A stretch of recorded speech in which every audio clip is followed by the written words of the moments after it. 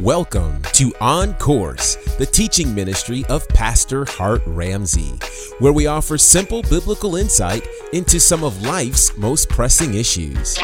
What if I told you that a lot of the pain and difficulty and adversity you're experiencing is simply God aligning your now so you could be prepared for your tomorrow? Prepare for the next few minutes to be encouraged, enlightened, and inspired. Let's join Pastor Ramsey and get on course. You know, someone wrote me an email recently and said, Pastor, I want to give my life to Jesus Christ, but I don't want to come down to the front because I'm shy. And so I told myself I was shy too. But my thing is I was shy but desperate. And somehow desperation wins out over shyness. Oh yeah. Desperation wins out. Joshua chapter 1. Today I want to just pick up, and I've been talking to you about faith and meditation, and I want to do today or finish what we started. Look with me at verse 6. Joshua chapter 1, verse 6. God is speaking to Joshua. Moses has died according to the word of the Lord, and now Joshua has been given the assignment to lead Israel in. Joshua has been walking with Moses for 40 years, but there's certain things that Moses knew that Joshua was not privy to. God taught Moses how to be a wise leader, a general, so to speak, a head of state. And Joshua was simply one of his cabinet members, and here he is now getting ready to take his shot at being the leader. And God has given him some insight. Verse 6 says, Be strong and of a good courage, for unto this people shalt thou divide for an inheritance the land which I swore unto their fathers to give them. Now notice the language that God uses. God said, I swore to their fathers. Why would God swear to a man? Why would God give a man an oath? In the book of Hebrews, the Bible says by these two, I believe it's in the book of Hebrews, by these two immutable things, in which it is impossible for God to lie. Immutable means not possible to change. Two immutable things, a promise first and then an oath. When God gives a promise, he doesn't have to later swear by oath, but he did it anyway. You know why? Because the Bible says in the earth, men call an oath the end of all strife. We can't fuss anymore once there's an oath taken. You breach that oath, you're in contempt of court. You breach that oath, and your name is mud. And God gave the promise, and the promise should have been enough because God can't lie. But he said to back it up and to show you, I mean, not just to do business in heaven, but to do business in earth. He said, I give you my word that my promise will come to pass. And so now God told Joshua, Moses is dead. He said, but because I swore an oath unto your fathers, I want you to be strong and of good courage. Verse 7, only be thou strong and very courageous. I want you to manage your fear, that thou mayest observe to do according to all the law which Moses my servant commanded thee. Turn not from it to the right hand or to the left, that thou mayest prosper whithersoever thou goest. This book of the law shall not depart out of thy mouth, but thou shalt meditate therein day and night, that thou mayest observe to do according to all that is written therein. For then thou shalt make thy way prosperous, and then thou shalt have good success. May the Lord add a blessing to the reading of his word. Let's be seated. I want to spend time today going into meditation, into the mechanics of it, and specifically I've been talking to you about the 4 steps or the four ingredients in the process of meditation. It's important because you will never grow in the Lord if you don't know how to meditate his word. There's several things I could say to you, but I want to begin by saying that meditation is not a psychological or exercise. It's a spiritual experience. In the Eastern nations, they practice meditation only because the ancients did it, and most of the ancients worship Jehovah God.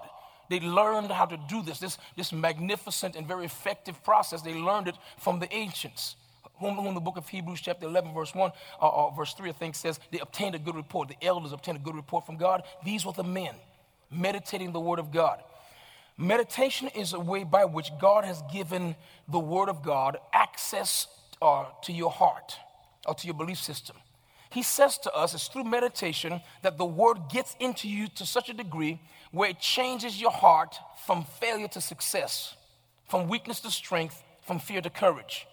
So you have got to learn. You say, Pastor, I don't want to go through that. Listen, you have no choice. This is one of the things that we do. In Romans chapter 10, verse 17, the Bible reads, so then faith cometh by hearing, and hearing by the word of God. One translation says, faith comes from hearing the message, or another translation says, before faith comes, you have to listen. Before faith comes, you have to listen.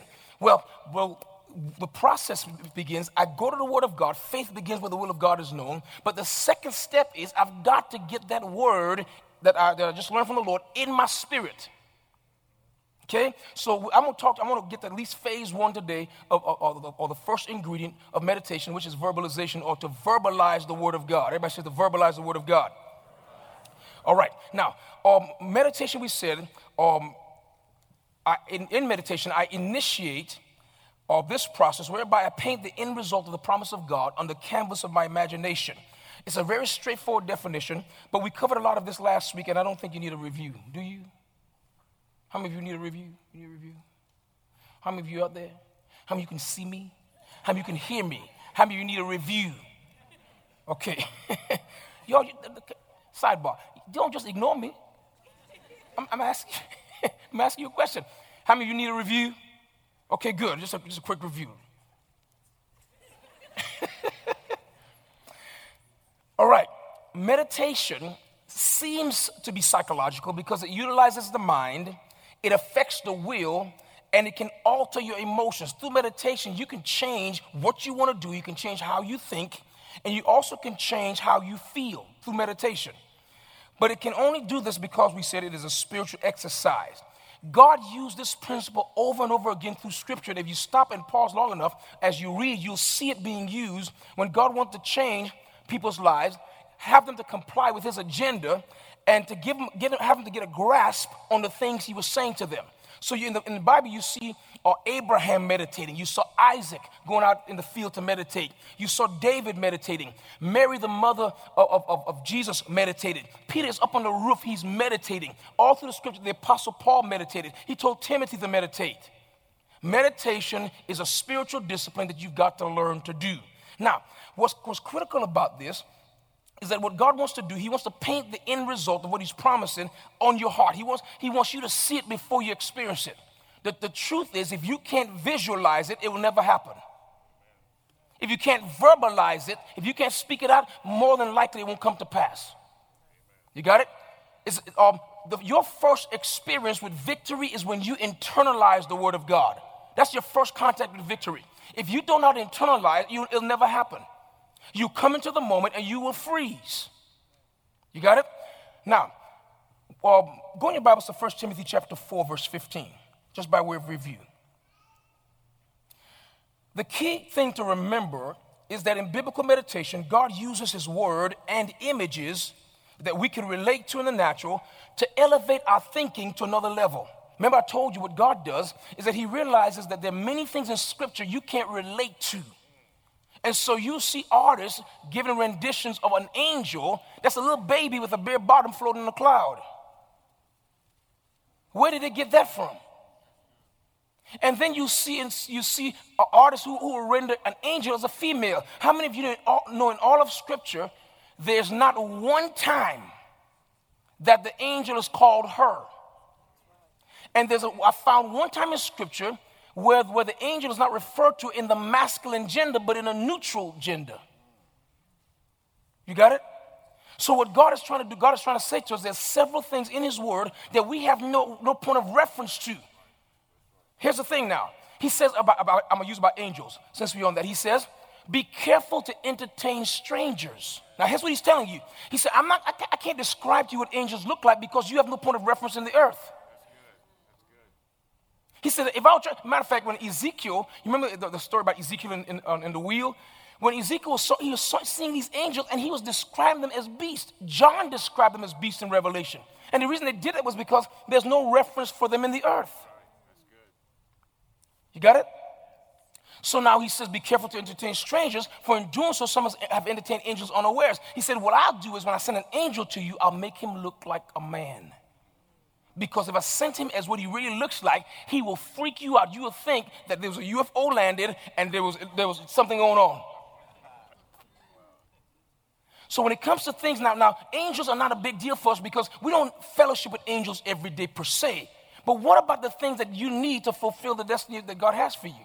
How is God going to get you to understand those things if in your whole family line no one has ever succeeded before? How will you know what success looks like? Moses' brother Aaron was a priest. His sister Miriam was a prophet. You got it? So success was in their family. Leadership was in their family. But Joshua, as far as I know, it was just him. And now God has to teach him how to succeed. And God says, okay, here's what I'm going to do for you. I don't want you to look at the pattern of Moses' success. But the same words I gave Moses, I need to get them in your spirit.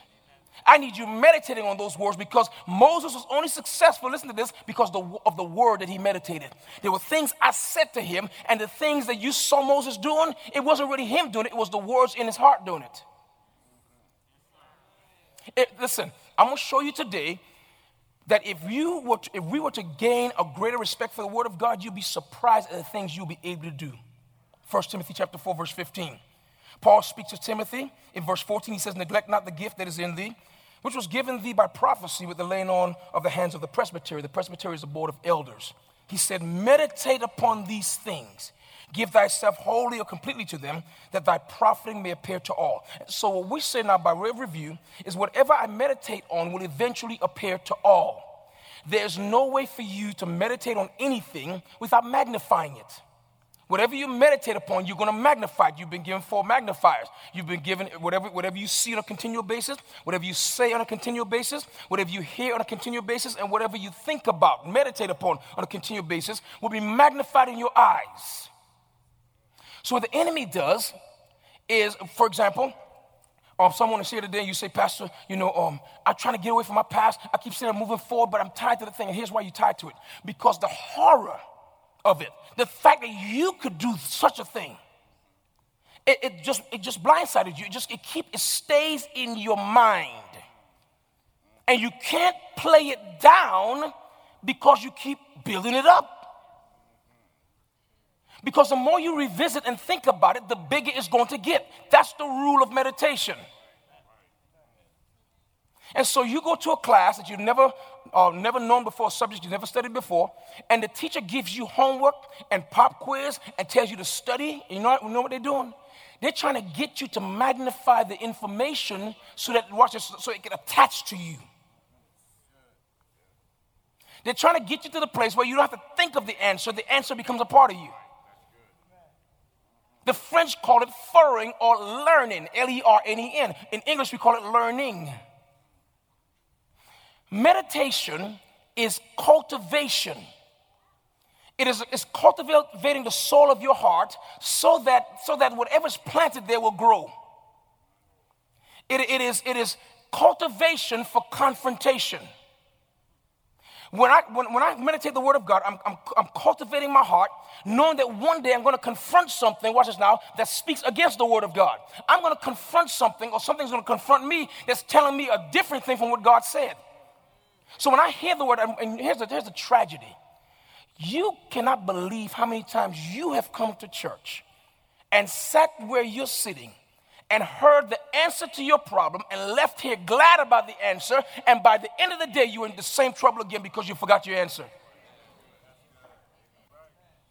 Here's the question.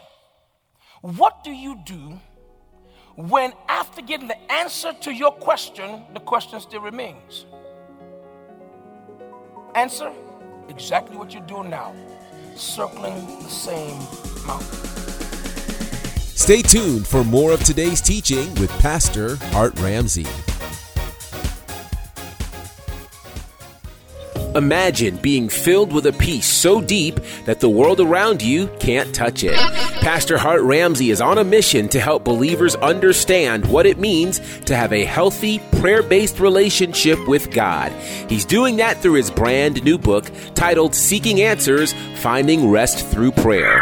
Prayer at first was a struggle because, it really takes faith to pray. You have to trust that God is like a person, he's a real person, and that he's the one that invented the concept of prayer. In this book, you'll learn how to ensure your relationship with God is based on a new and improved covenant, which dangerous prayer habits to avoid, and what to do when prayer doesn't yield the answers you want. It's time to trust God enough to make your prayer life truly about Him. Yes. Pick up your copy of Seeking Answers, Finding Rest Through Prayer from Hart Ramsey, available now at Amazon, iTunes, and wherever books are sold. Why, yeah. Have you subscribed to Hart Ramsey's Uplift?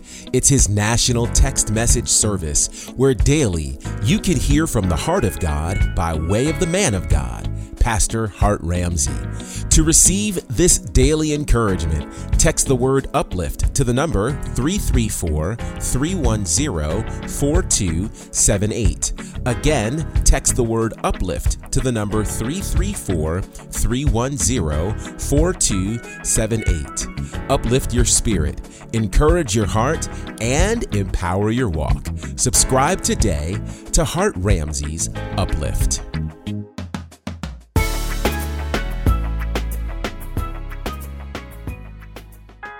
Stay connected with Pastor Hart Ramsey on social media, Facebook, Instagram, and Twitter at Hart Ramsey. Now let's get back to today's teaching with Pastor Hart Ramsey. All right? Now, so God's going to help us to get there. Everybody say, God's going to help me. God's going to help me. All right. Now, there's this word in 1 Timothy 4:15 in the Greek is the word melateo, and it means to ponder. So meditation is pondering. It's imagining. I use my imagination to do this.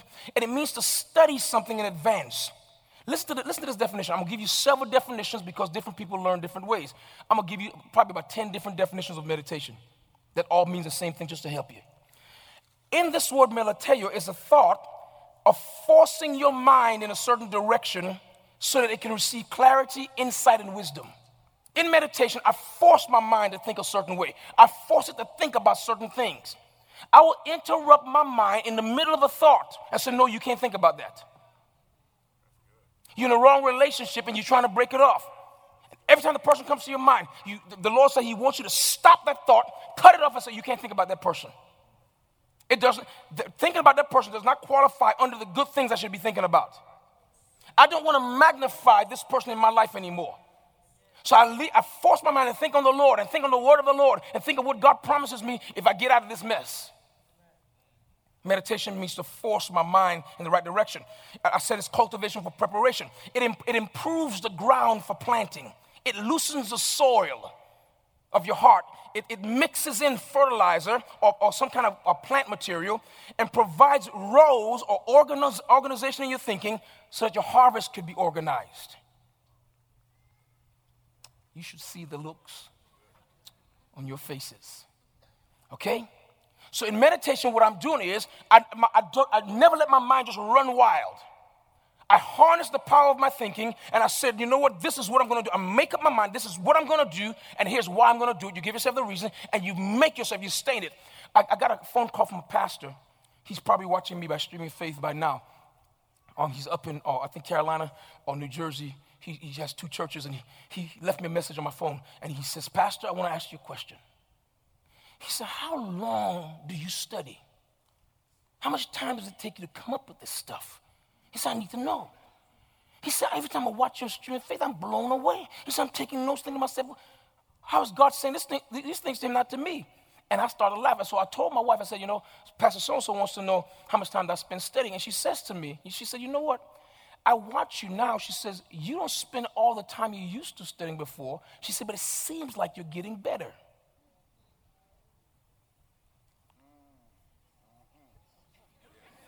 Was that a compliment? So what I said to her is this. The difference between me then and now is that back then I was digging the soil. I was putting in the fertilizer. I was fighting against some, what the Bible calls fallow ground that had never been planted on before. Now what's happening is the rows already formed. And so all I have to do is go down the rows. Watch this now. If I have to, when it's time to plant, I go harvest the seed. When I put it in the barn, I just take the seed that's there and go back to plant. The way it works is I can study, for example, I can read a daily devotional, get in the Word of God, and then God begins to speak to me. And here's a funny thing. God spoke to me for 5 minutes on Wednesday during my time of wisdom. And I came out with a full message and a whole series. How many of you were here Wednesday night for the message? God spoke in 5 minutes. He spoke to me. He spoke 5 minutes.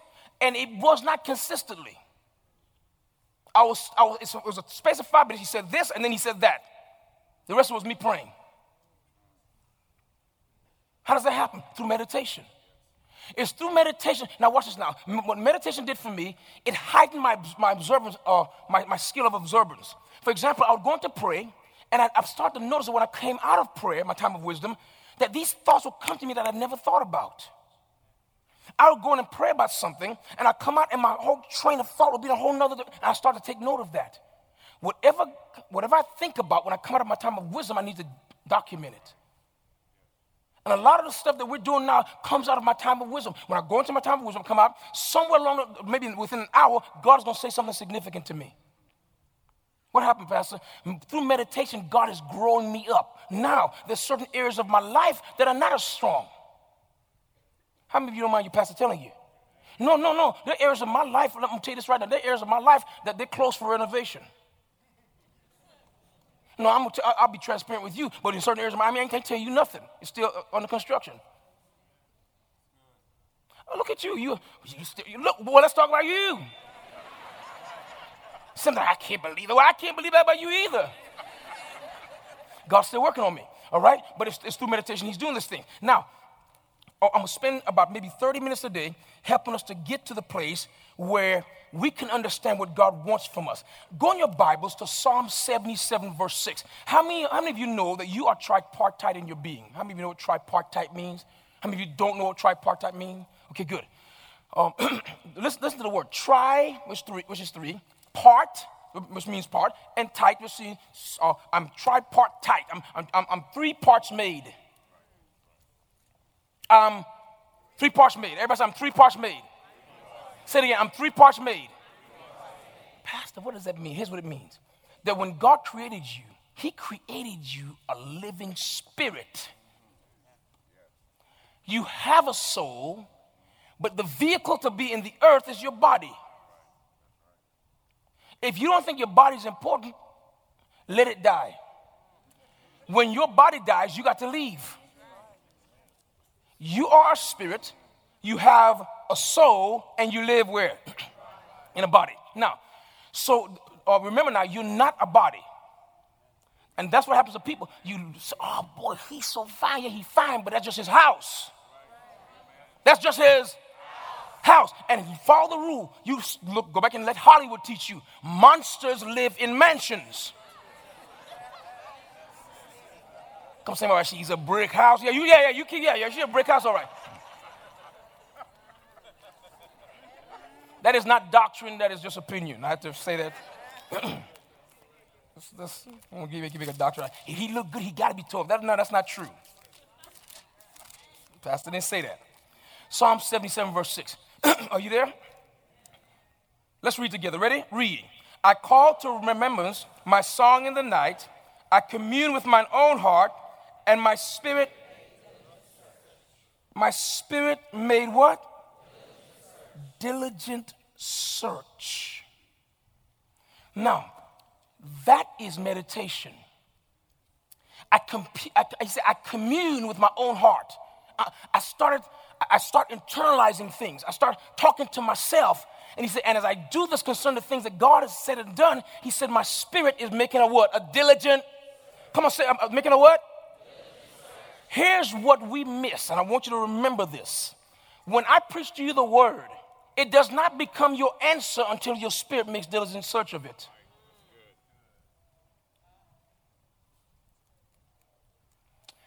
When the man proposes to the woman and he gives her the box, the intent is not for her to go around showing off the box. He figures that the woman that he has set his love upon is smart enough to open the box and discover the prize or the valuable that's inside.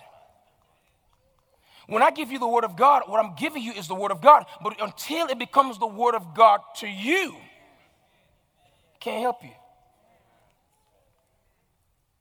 He says, I commune with my own heart, and my spirit starts searching this thing out. Oh, this is too deep for Sunday morning, isn't it? Yeah, we're going to help you. We're going to help you get some answers now. All right.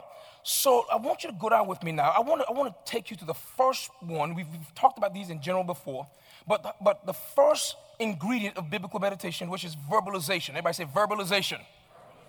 If for those of you who are taking notes and you weren't here, the four are verbalization, visualization, internalization, and repetition. These are the 4 ingredients of biblical meditation. I want to spend our time today dealing with this verbalizing the Word of God, because you have to understand that when I tell you to speak the Word of God, I'm not just telling you something that I think is good. How many of you spend time in the military? Put your hand up. Spend time in the military. Okay. How many of you spent time in any organized, like the federal government or some kind of government work? Or put your hand up. Maybe not the military, but some other type. Okay, good. Did you notice that when you went into work in these agencies or in the military, they had their own language? They didn't care about where you came from. They didn't listen, and different people from different parts of the world came, and they didn't care. Everyone had to learn the same things. Okay? When you came to church, you came, I'm an individual. Yeah, you are. But you are part of a collective.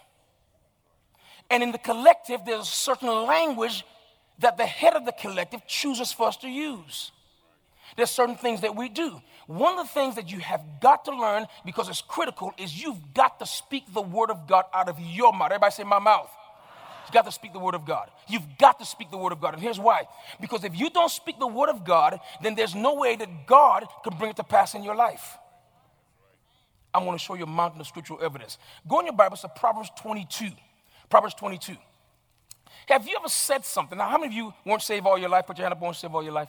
Okay. Oh, well, I'm about to get you. We're going to have some fun with this. Weren't saved all your life. Now, before I got saved, I was what they call a vulgarian. I didn't say Vulcan, I said vulgarian. Which means I was highly developed in cussing.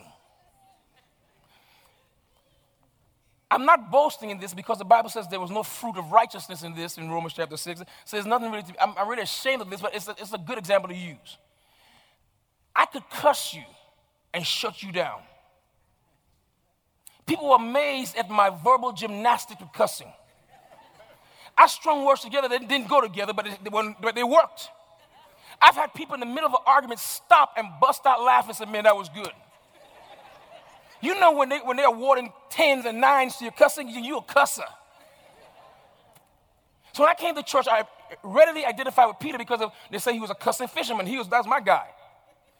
But have you ever met a person that couldn't cuss? And when they said it just sounds stupid?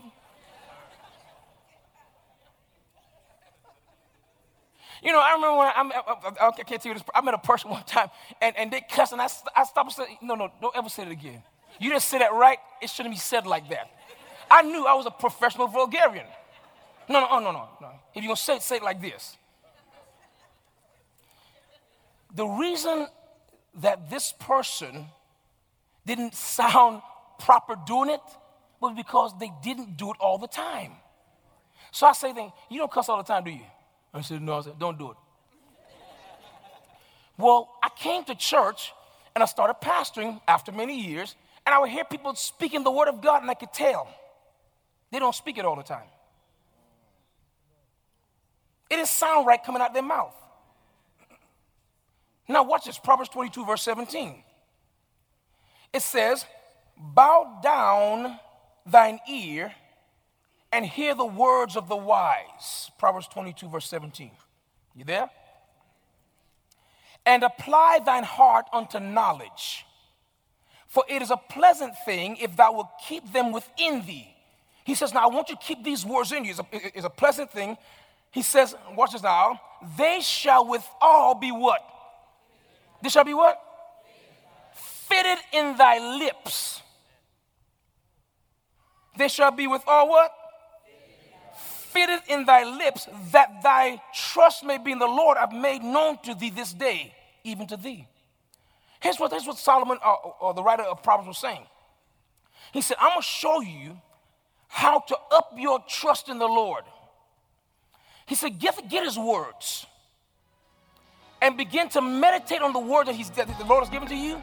He said, and do it to the point where, watch this now, the word will be fitted in your lips. When you speak the word, it will sound like you should be saying that. We hope you've enjoyed today's teaching courtesy of On Course with Hart Ramsey. We invite you to join the NCC family for our weekly services in Dothan and Montgomery, Alabama, and Atlanta, Georgia. For service times and locations, visit our website at nccfamily.org. Again, nccfamily.org. You can follow Pastor Hart on social media at Hart Ramsey on Instagram, Facebook, and Twitter. And you can follow our church on Twitter at NCC Family, on Instagram at Northview Christian Church, and on Facebook by searching for Northview Christian Church. Be sure to join us next time as we dive into God's Word and get on course with Hart Ramsey.